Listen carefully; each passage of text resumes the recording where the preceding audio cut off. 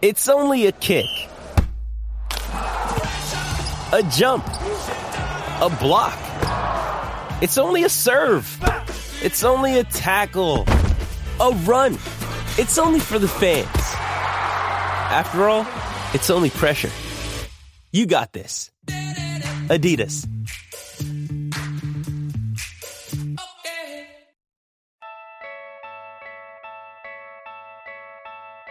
What is it like covering the NBA from the bubble? Will the players actually observe the bubble the entire time? How will this new format affect the actual play on the court? The only question left is, say it with me, you win. Hey, sports fans, Coach Nick here, and welcome to the B-Ball Breakdown Podcast. Today I'm honored to be joined by friend of the Breakdown, Mark Medina, who is a USA Today NBA reporter and a guy who's been on the show since the beginning, practically, Mark, and is now reporting from the bubble. So, Mark, does it sound like bubbly when you talk because you're in the bubble? That would be funny if we could produce some sound effects. But no, I think it feels like an alternate universe, but there's no quirky sound effects with it. Fair enough. So, let's get into the mind of like what it'd be like to have to commit yourself to 3 months plus of being in this isolation, basically. I suppose before you left, were you like really afraid to go out or do anything because you didn't want to risk getting, infected? Yeah, well, I've certainly taken the coronavirus seriously, as everyone should. So I've followed the social distancing rules. I've stayed at home when I can. I've really only ventured outside when I go for walks or runs, get some occasional takeout, go to the grocery store. But I think I felt personally, as long as I was doing that, I was fine. So when it came to the option of would I be willing to come down here, I give USA Today a lot of credit. There was no pressure whatsoever. If I felt uneasy or if I felt this was too long of a commitment, there certainly wouldn't have been anything held against me. But I think the reality that I came to grips with this. Right now, I'm not married. I don't have kids. So I think if those two variables were a thing, I would have said no. But I figure since you never know when you would have this opportunity to do it, take it. And then the second variable I had was, do I feel safe enough? And look, there is no such thing as a zero risk option, as NBA Commissioner Adam Silver has said. But the more that I had done reporting and writing about this issue, because it's my job, I felt very convinced that this was the safest environment that I could be in. And I can obviously walk you through that and go into detail. But I think, if it wasn't for how serious the NBA has taken this, I may have had second thoughts and thought, it's not worth it because I'm seeing what's going on in the country. But here it's a very unique setup that's almost, not even affected with what's going on in the rest of the world. Sure. Well, let's jump around a little bit because that's how I like to work, and let's talk a little bit about you're out of the quarantine at this point. So, how different is your job right now and how you're covering the teams versus normally when this is not an issue? Well, it's substantially different for a lot of reasons. One, you have 22 teams in one area, so in theory, you can go to like 4, 5, 6 practices a day, but logistically it's very tough. You have to email teams 48 hours in advance. You have to account for shuttle times. You have to account for teams maybe ending practice early or ending it late, and then just things come up. And then other than that, we watch the first 15 or last 15 minutes of practice. That's something that's normal. But when you're there, you're not floating around. You have to stay in one area. You can't make that small talk of pulling people to the side because of social distancing concerns. And then when you have these interview scrums, there's fewer people because there's really only 15 to 20 people here from the media. But you have to be 6 feet away from people, and every group interview, they're also talking through Zoom. So what jumped out to me these last few practices is even when someone on site is asking a question 6 feet or more away, they are instructed, don't make eye contact with that person. You need to stare directly into the Zoom camera because that's primarily where people are watching these interviews. So it's a lot of weird logistics, as you can imagine, hiccups, trial and error, but there is a feeling that, look, there's greater concerns going on in the world and everyone's kind of in this together to figure it out. Well, do you feel like is there maybe a deeper level of access or not? Or is it more like an all-star game where it's kind of really controlled and you never get a chance to really interact? Like, you're not walking by and saying, hey, Kyle Lowry, how you doing? That kind of thing at all, like on the campus. I think it's the opposite of the all-star setup because there are substantially fewer people. Okay. But it does feel like the all-star setup where you're not getting special access. Now, the primary driving force with that, it's the health and safety concerns. But there still is value for someone like myself and others who are down here because we're the eyes and ears. We can report what it's like to be here. There are a lot of league PR officials here that can answer certain questions, connect us with folks. And I think, even if it's not the same one-on-one kind of access, I think, especially as this plays out longer, just that FaceTime, that eye contact, as small as that seems, that's a gigantic difference compared to just hearing a voice through Zoom. I don't think I'm speaking out of turn here. I'm sure you're sharing the same sentiment. Ever since this pandemic hit, I've quickly become tired of having conversations through Zoom.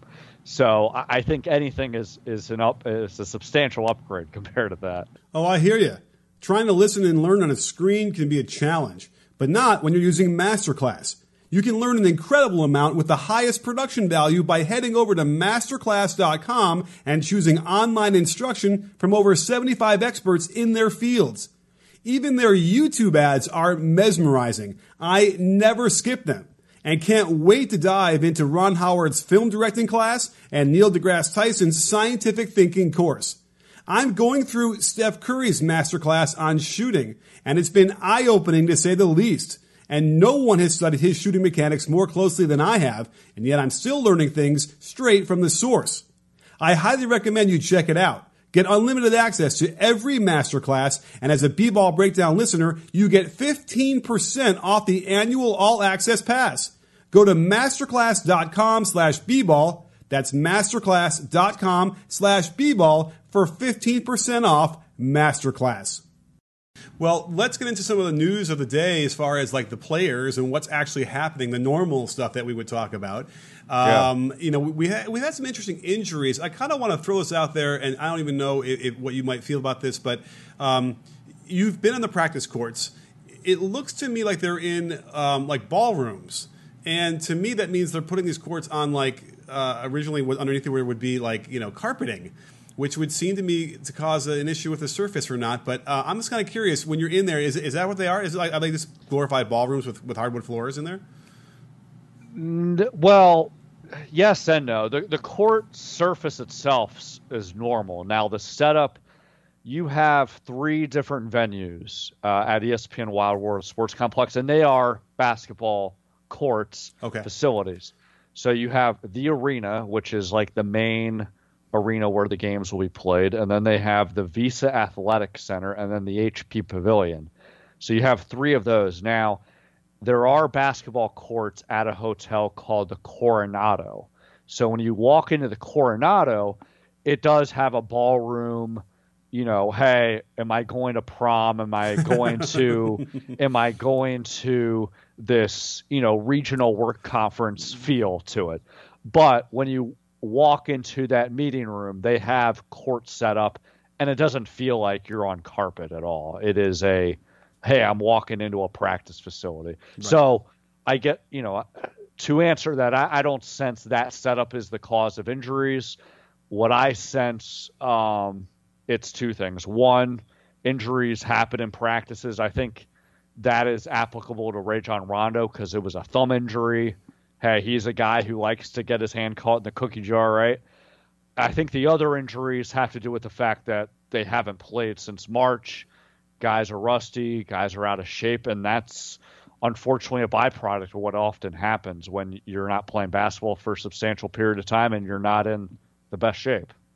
What's the biggest name right now that we've heard about injuries? Would you say, I guess we talking about Bagley. We're talking about anybody else? Yeah, we have. Well, I mean, today, Marvin Bagley's out for the season and Justice Winslow out for the season. I would say those are the two main guys simply because it's out for the season.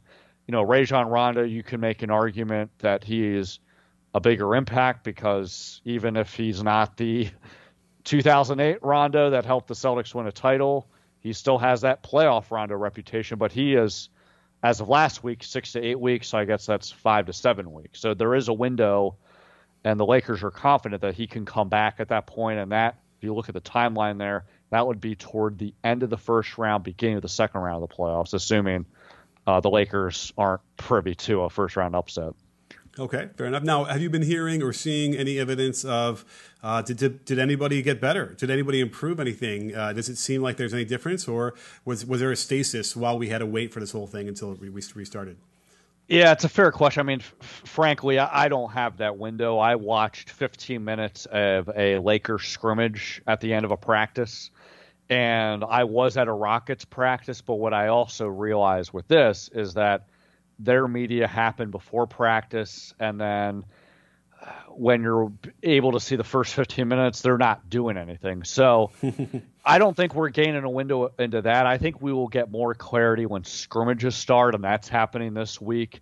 And then I think a bigger sense once the season opener happens on July 30th, because these scrimmages are going to be glorified exhibitions. Who knows if they're going to play the main guys?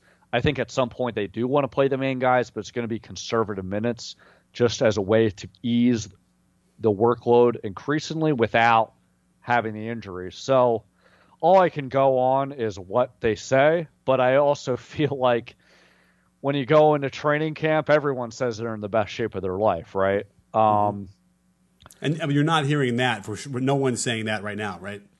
Well, no one's saying that right now, but you are hearing from guys like Anthony Davis and Paul George and Kawhi Leonard and James Harden, hey, I was really getting after it with the quarantine workouts. I was staying in shape. And, hey, the quarantine allowed me to recover from different knickknacks during the season. That's kind of the thing you're hearing. And I think it's all real, but what does it mean?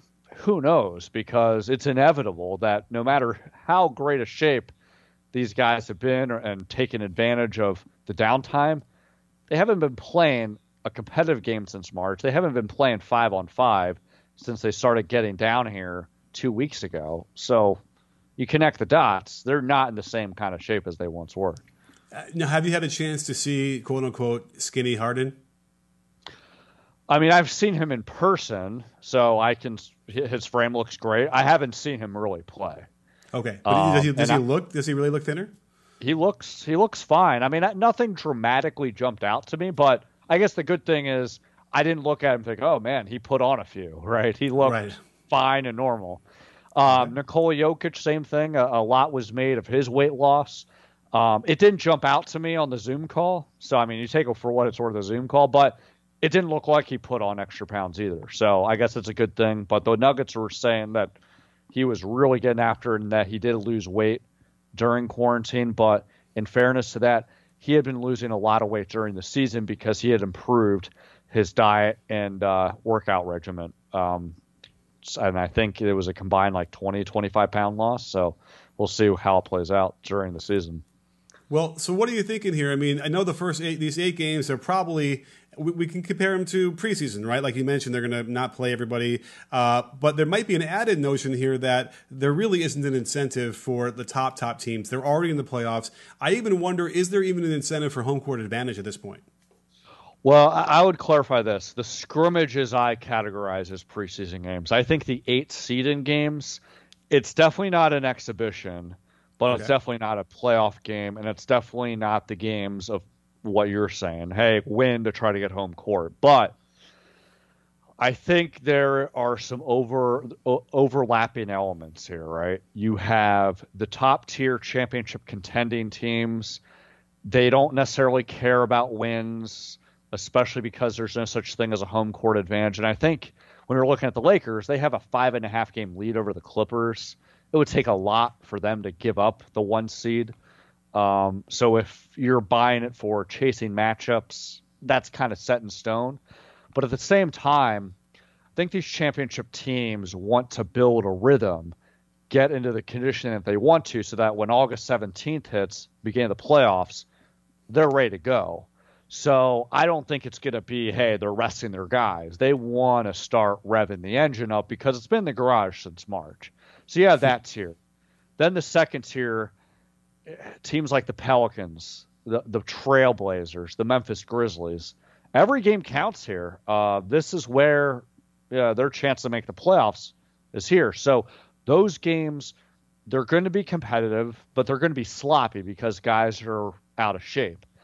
And the stakes are high, but the sense that I get is that they're not going to be playing the guys 40 minutes a night.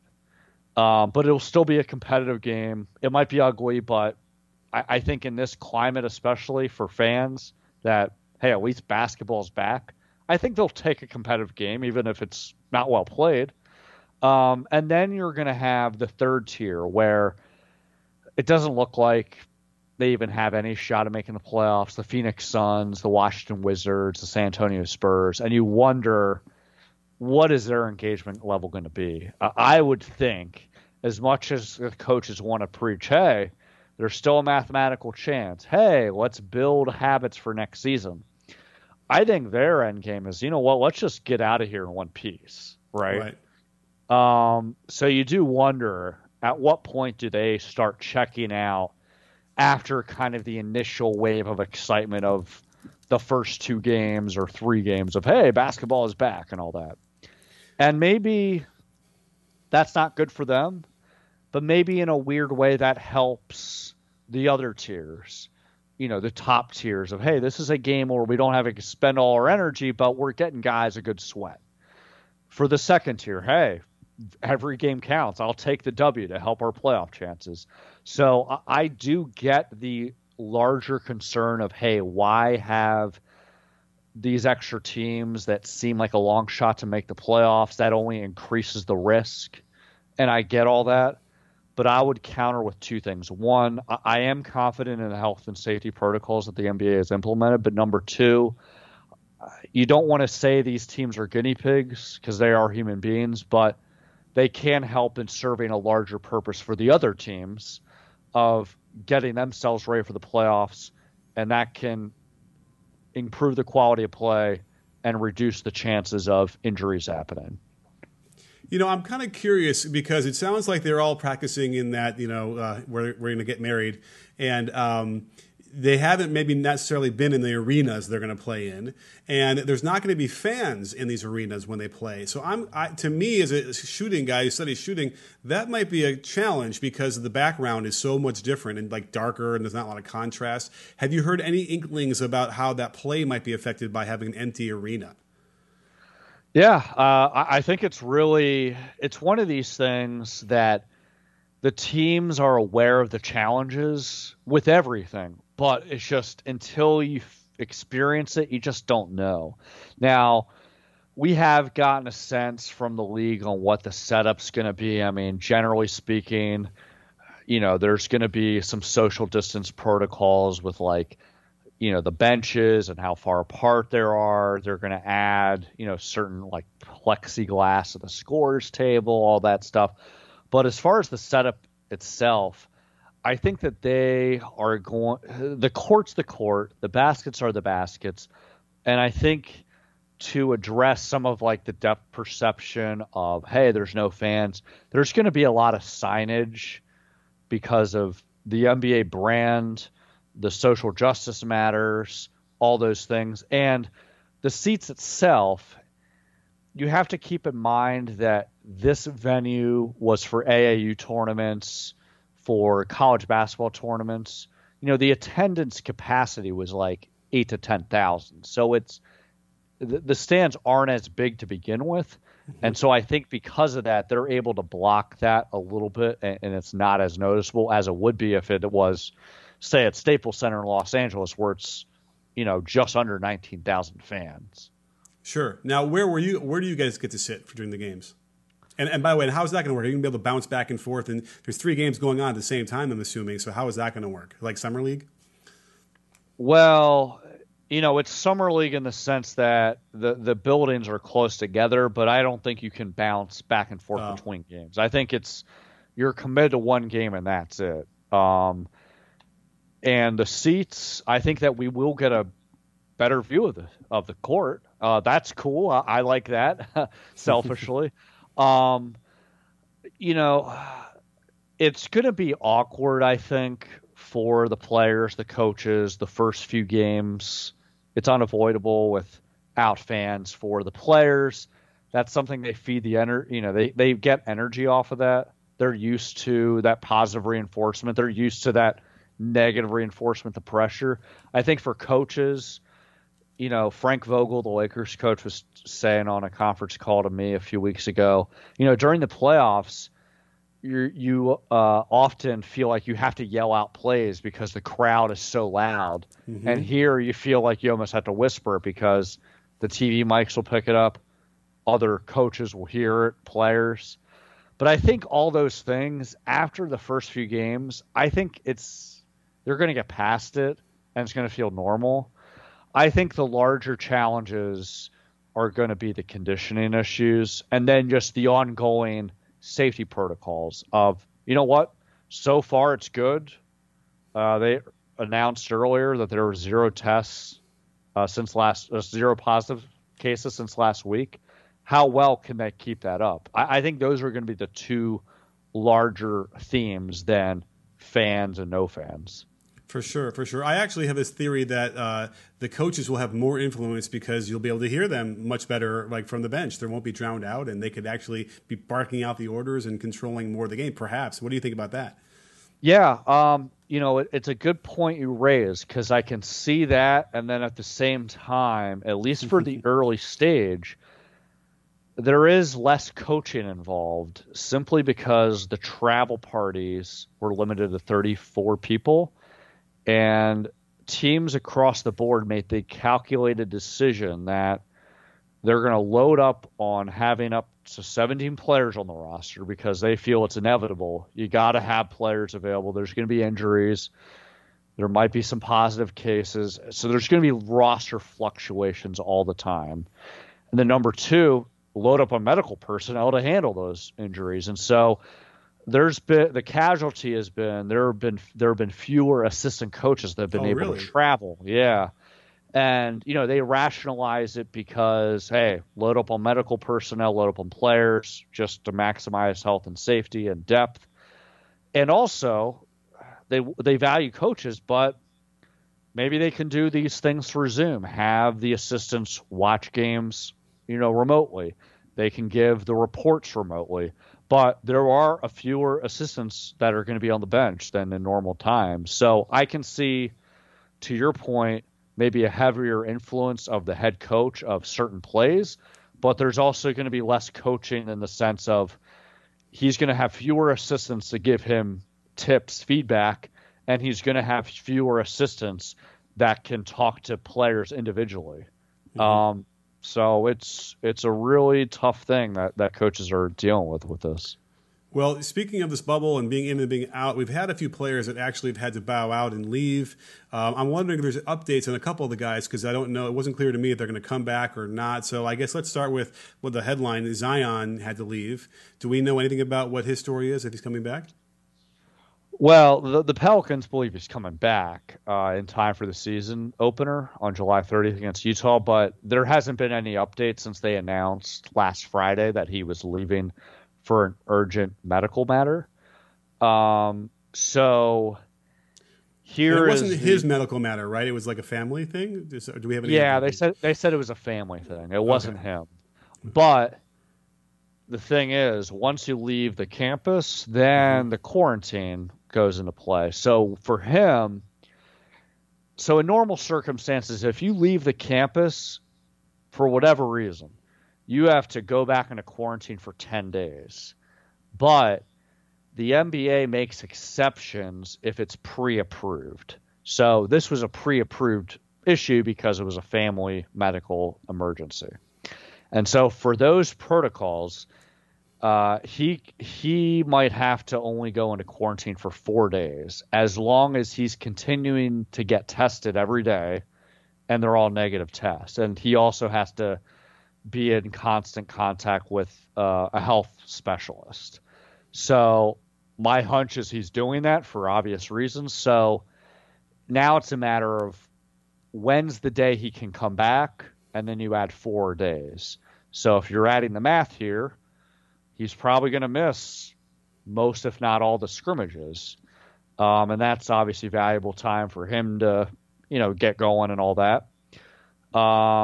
Some better news for the Rockets, Russell Westbrook. He announced last week that he was positive for COVID, but you have to keep in mind, last week was the announcement. He was positive for COVID before that, when the team left July 9th.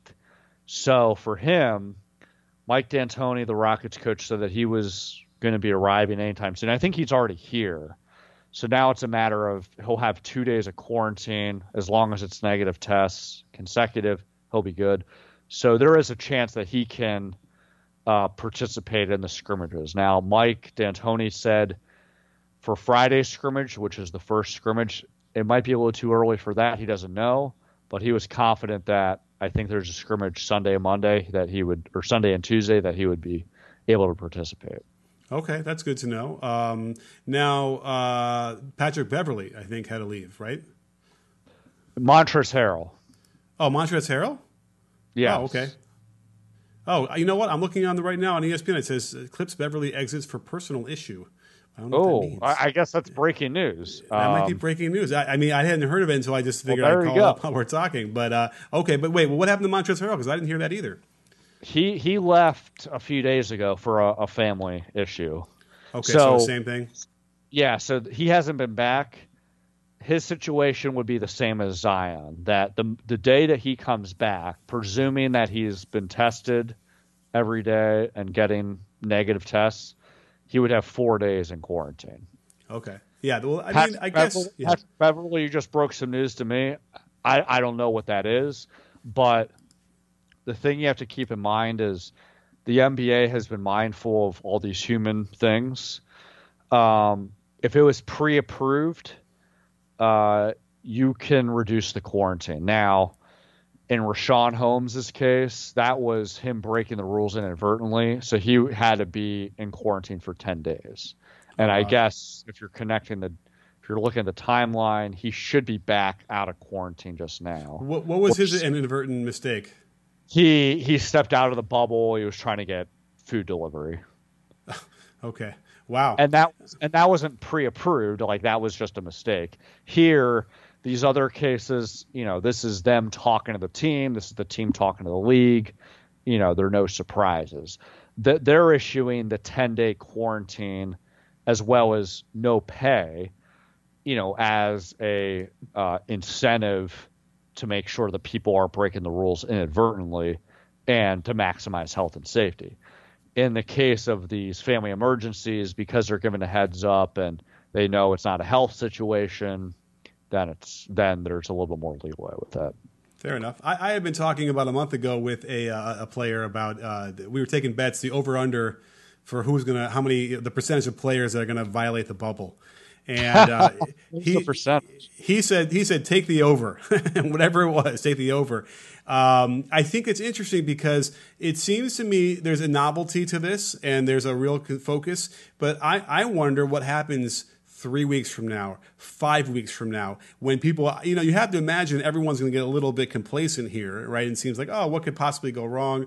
Is there anybody been talking about that or that notion? And like, by the way, how easy is it for you, if you wanted to walk out, just walk right out of the bubble? Are there like flashing lights, and is there people going to tackle you? How does that work? Yeah, I'll be honest. The first when I left quarantine on Sunday, I was a little paranoid, but what I realized is they have signs, they say, do not pass this. And there's guards and they help monitoring everything. Now, to be clear, if you leave the campus, like the NBA isn't a law enforcement agency, it's not a government agency. Like they're not going to tackle the players, but they will know that you left the bubble, and they're like, yeah, you have to go in quarantine. I'm not naive to all this. This is a long ordeal. I don't think as time goes on, people are going to be complacent. I think if anything, it might be the opposite, only because of these two things. One, the NBA showed last week that they're holding players accountable that leave the bubble. And number two, the games are starting, and I don't think players want to be the people that F it up for their team, right? But what I will say is no one should be taking victory laps over, hey, 0 negative cases. That's good news. It's a good sign, but this is a long haul. This is, 2 more months of this, or just under. So a lot can happen. But I think if things are going to happen where this doesn't work out, I don't think it's going to be because of negligence. I think it's just going to be because, you know what? This is a serious virus, and it just has a way of finding cracks no matter how much effort you make to try to prevent it. For sure, for sure. I mean, the real question is of the superstars in the NBA, they're not used to being, told what to do in this setting. And I'm just kind of wondering, some of them I know, I'm sure are going to be really towing the line here, and other ones, there might be some wild cards who might think, you know what, I'm a superstar. Yeah, well, I think there's some really good incentives here that could safeguard that is only applicable to these players, or not only applicable, but it's a unique thing that drives them. The ability to win a championship and finish the season, and also maximize their earnings and also recouping their losses. And I think those have ways of keeping their behavior in check. I mean, we know in normal circumstances how differently players behave when they're on a winning team and also when they're on a contract year. Mm-hmm. I think you kind of magnify it here. And then the third part of, hey, guys trying to find the loopholes, I think that they saw early on the NBA, they got their eyes and ears out because they got a hotline. They have people surveying the campus, and they're going to hold them accountable. So as much as it was not great that this early on 2 players left the bubble, I think to their defense, it was kind of by accident. They didn't know where the boundaries were. But even if it wasn't, the NBA made swift action. They didn't look the other way. Wow. So I'm convinced that those things will control the human behavior. Okay, fair enough. Well, I just kind of, as we wrap it up, I figure I want to get a quick glimpse into what your life is going to be like. So you're going to get up let's say it's game day. I suppose there also will be practices during the games, or like certainly scrimmages, whatever. So I suppose you have to decide what you're going to do and where you're going to go and what you're going to cover, or is it sort of all when the games start? How is that decided for you? I'm bracing for organized chaos, basically, because I think particularly for me, I don't cover a specific team. I'm a national writer, so you have to have your eyes set on everything of the major stories, things you can do. So for me, I'm going to pay attention to the marquee games, but I'm also going to pay attention to, okay, what one-on-one access can I get with certain players, certain teams? So it's going to be this ongoing seesaw that you're balancing of, okay, you have the games in place, but how do you balance that with the teams that aren't playing that day? Maybe they have an off day availability where you can get something. What about that morning shoot around? Is that valuable? And the thing that's tough is because of the health and safety concerns, the NBA is requiring all of us to submit our plans 48 hours in advance. So you have to do a lot of long-term planning, but also knowing that it's going to be subject to change on a moment's whim.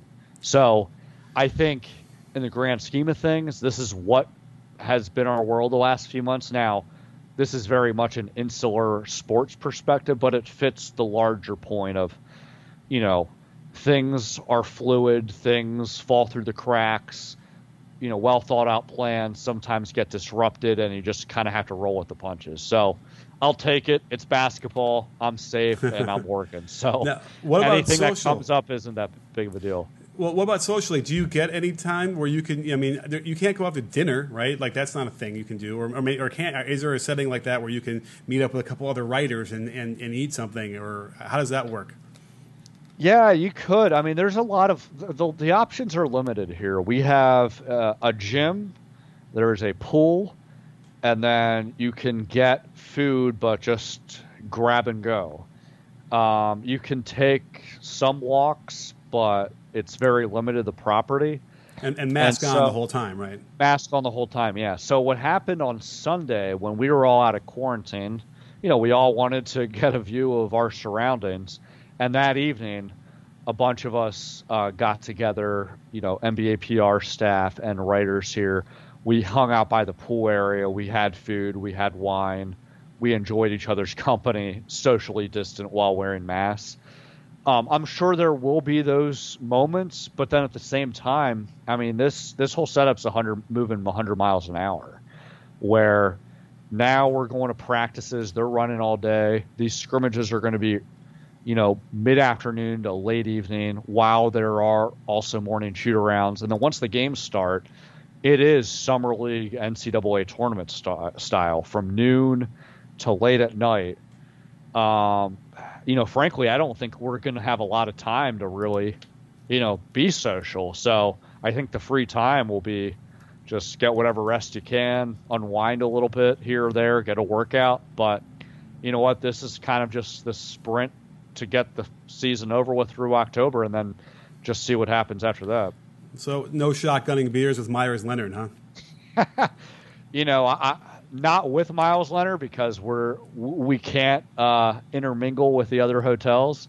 But there might be some temptations where it's like, you know what, this has been a long day. I will shotgun a beer. But so far, I haven't done that yet. All right, awesome. Well, thank you, Mark, for coming on the show again, as always. Tell everybody where they can. Everyone knows where to find you, but just in case there's a straggler, let them know how to find you, like on Twitter. Well, you're too kind. Well, I work for USA Today, so you can go to the USA Today website. It's a national newspaper. It's delivered to like every hotel, airport. It gets delivered anywhere in the country. And then Twitter, Mark G_Medina. That's MARK G_MEDINA. Instagram is Medina Syracuse, MEDINA SYRACUSE. And I'm here in the bubble, so I'll have all the goods of what's going on down here. Absolutely. Well, thank you again for coming on. We'll have to do this again a little bit later when we get more information. And don't forget, sports fans, at B-Ball Breakdown, we're not a channel, we're a conversation. You in? Are you in, Mark? Oh, I'm in.